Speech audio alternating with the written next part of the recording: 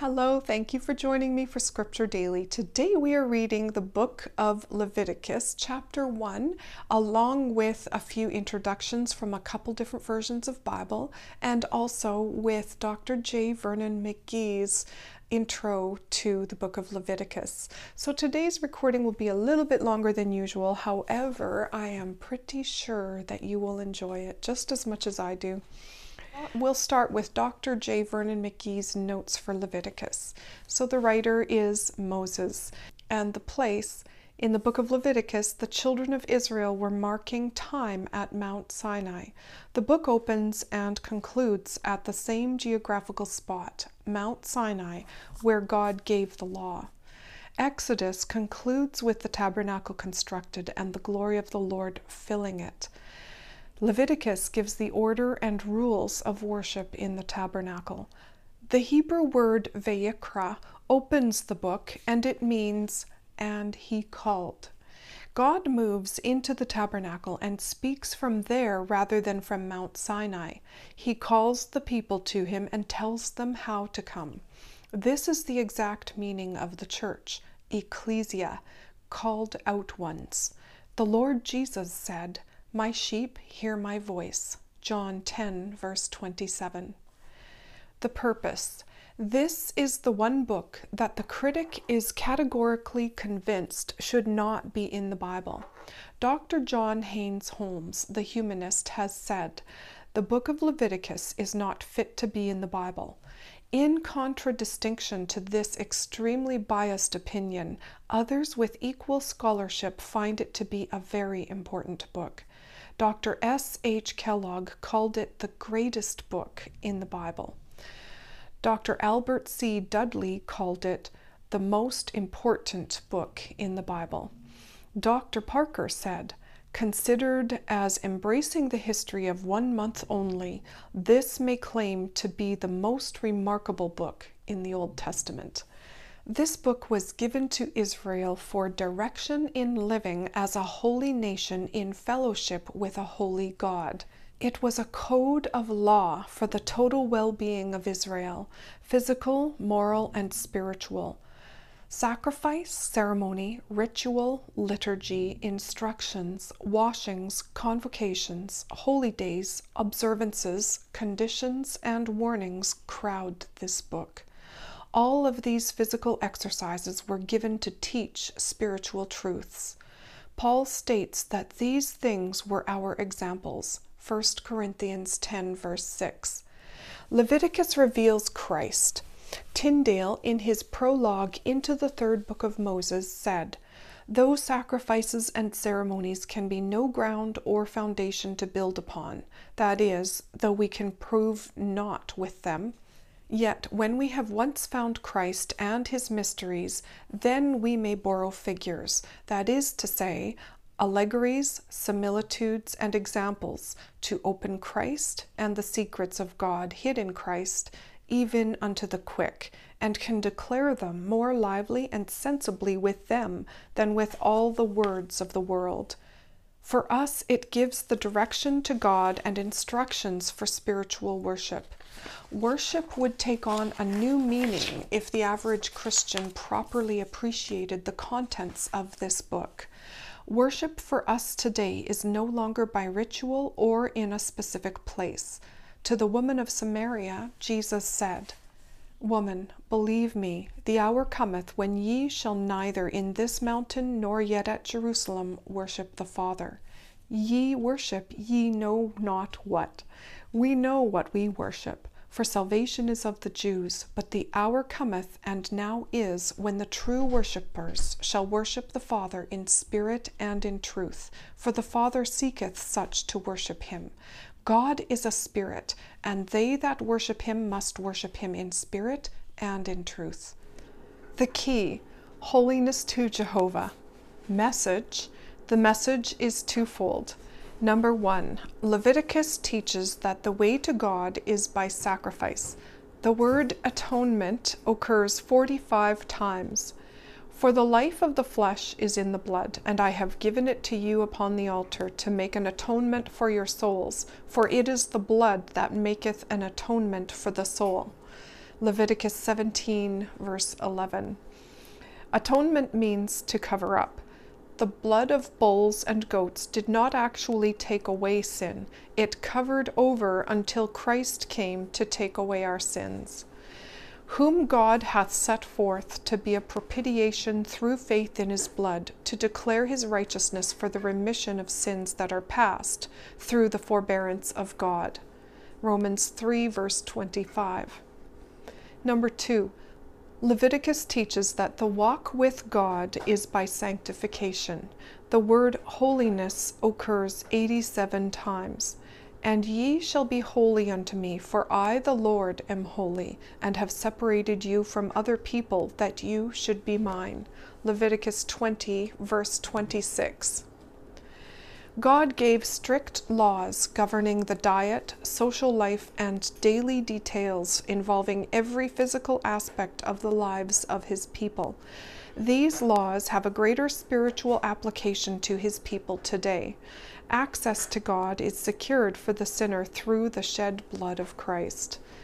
Nor yet that he should offer himself often, as the high priest entereth into the holy place every year with blood of others. For then must he often have suffered since the foundation of the world. But now once, in the end of the ages, hath he appeared to put away sin by the sacrifice of himself. Hebrews 9, verses 25 and 26. Those redeemed by the blood of Christ must live a holy life if they are to enjoy and worship God. Now the God of peace, that brought again from the dead our Lord Jesus, that great shepherd of the sheep, through the blood of the everlasting covenant, make you perfect in every good work to do his will, working in you that which is well-pleasing in his sight, through Jesus Christ, to whom be glory forever and ever. Amen. Hebrews 13, verses 20 and 21. Comment. Leviticus is a remarkable book, as the contents are considered in the light of the New Testament. These suggestions are illustrative of this. Number 1, the 5 offerings which open this book are clear, crystal-cut cameos of Christ. They depict his hypostatical person in depth and his death in detail, chapters 1 through 7. Number 2, the consecration of the priests reveals how shallow and inadequate is our thinking of Christian consecration, chapters 8 through 10. Number 3, the diet God provided for his people was sanitary, therapeutic, and contains much spiritual food for our souls, chapter 11. Number 4, the attention given to motherhood is a further example of God's thinking concerning womanhood, chapter 12. Number 5, the fact that leprosy and its treatments are prominent in the heart of this book on worship demands our attention. Those who have been given gracious insights into Scripture have found here a type of sin and its defiling effect on man in his relation to God. The cleansing of the leper finds its fulfillment in the death and resurrection of Christ in a most unusual sacrifice, 2 birds, chapters 13 through 15. Number 6, the Great Day of Atonement is a full-length portrait of the sacrifice of Christ, chapter 16. Number 7, the importance of the burnt altar in the tabernacle highlights the essential characteristic of the cross of Christ, chapter 17. Number 8, the emphasis on instructions concerning seemingly minute details in the daily lives of God's people reveals how God intends the human family to be involved with him, chapters 18 through 22. Number 9, the list of feasts furnishes a prophetic program of God's agenda for all time, chapter 23. Number 10, the laws governing the land of Palestine furnish an interpretation of its checkered history and an insight into its future prominence. The nation Israel and the Promised Land are intertwined and interwoven from here to eternity, chapters 24 through 27. In Genesis, man ruined. In Exodus, man redeemed. In Leviticus, man worshiping. In the book of Exodus, Exodus offers pardon. In Leviticus, Leviticus offers purity. In Exodus, God's approach to man. In Leviticus, man's approach to God. In Exodus, Christ is Savior. In Leviticus, Christ is Sanctifier. In Exodus, man's guilt is prominent. In Leviticus, man's defilement is prominent. In Exodus, God speaks out of the mount. In Leviticus, God speaks out of the tabernacle. In Exodus, man is made nigh to God. In Leviticus, man is kept nigh to God. In the book of Leviticus, in the New King James Version of the Bible, the introduction says this: Leviticus is God's guidebook for his newly redeemed people, showing them how to worship, serve, and obey a holy God. Fellowship with God through sacrifice and obedience shows the awesome holiness of the God of Israel. Indeed, you shall be holy, for I, the Lord your God, am holy. Chapter 19, verse 2. Leviticus focuses on the worship and walk of the nation of God. In Exodus, Israel was redeemed and established as a kingdom of priests and a holy nation. Leviticus shows how God's people are to fulfill their priestly calling. The Hebrew title is Vayikra, and he called. The Talmud refers to Leviticus as the law of the priests and the law of the offerings. The Greek title appearing in the Septuagint is Leutikon, that which pertains to the Levites. From this word, the Latin Vulgate derived its name, Leviticus, which was adopted as the English title. The title is slightly misleading because the book does not deal with the Levites as a whole, but more with the priests, a segment of the Levites. And in the other version that I have, the New Living Translation, the very brief introduction says this: Author Moses, according to tradition, and date written 1445 through 1444 BC. Content: Our entire lives should glorify God, from our religious worship to our daily tasks. With this in mind, the book of Leviticus was written as a handbook for the priests and Levites, the religious servants of Israel. Leviticus gives detailed rules concerning the daily lives of the Israelites and special procedures for the worship of the Lord. It provides instructions for offering sacrifices. Leviticus also describes the proper methods for the Israelites to observe major festivals and holidays, and for the priests to carry out the duties of their office. And with this, we will get right into chapter 1 of Leviticus. And we are reading the Bible in Basic English Version, which is a public domain version and is available on the internet for free.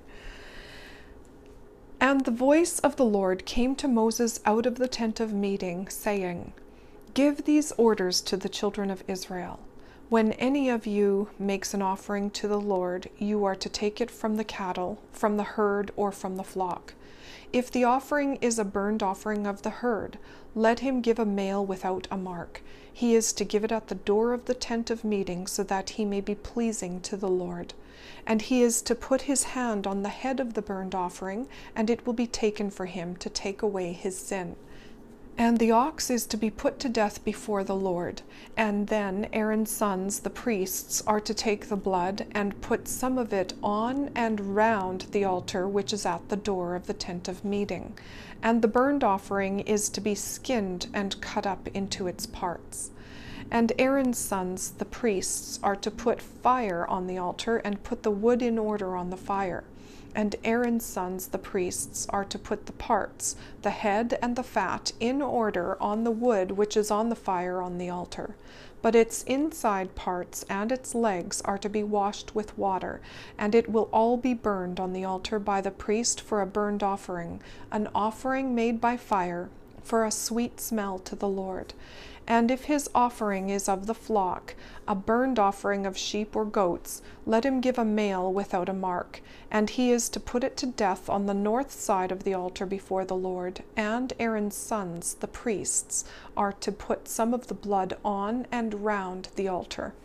And the offering is to be cut into its parts, with its head and its fat, and the priest is to put them in order on the wood which is on the fire on the altar. But the inside parts and the legs are to be washed with water, and the priest will make an offering of all of it, burning it on the altar. It is a burnt offering, an offering made by fire, for a sweet smell to the Lord. And if his offering to the Lord is a burnt offering of birds, then he is to make his offering of doves or of young pigeons. And the priest is to take it to the altar, and after its head has been twisted off, it is to be burned on the altar, and its blood drained out on the side of the altar. And he is to take away its stomach with its feathers, and put it down by the east side of the altar, where the burned waste is put. And let it be broken open at the wings, but not cut in two. And let it be burned on the altar by the priest on the wood which is on the fire. It is a burnt offering, an offering made by fire for a sweet smell to the Lord. And that's our reading for today, Leviticus chapter 1. So thank you for joining me. I hope that this has been enlightening to you, and it's going to be quite a journey through Leviticus. It's hard for some people to get through, and that doesn't mean though that we need to stop. It's a matter of pushing through. There's a lot of detail in here, and a lot of people consider the book of Leviticus to be quite boring. But as we heard Dr. J. Vernon McGee talk about, there is so much detail in certain sections of Leviticus that pertain or reflect the sacrifice that Jesus made for us. And so it's important for us to read it, I believe. I think it's a good thing because it gives us, the book of Leviticus will give us a good, clear picture of just how much Jesus saved us from. Because what we read in the book of Leviticus was what people had to adhere to, and it had to be done in the specific way that was prescribed. And if it wasn't done that way, then it wasn't a good offering. And so when we talk about or think about the death of Jesus, we realize as we go through the book of Leviticus just how simple God made atonement for sin through the death of Jesus Christ. So it's going to be a good thing to go through and look at and observe and think about. And once you get through the book of Leviticus, I think you will too appreciate all that Jesus did for us through his death on the cross in our place. So I'm hoping to see you tomorrow. We will finish this in 27 days, and I will see you tomorrow for Leviticus chapter 2. Have a great day.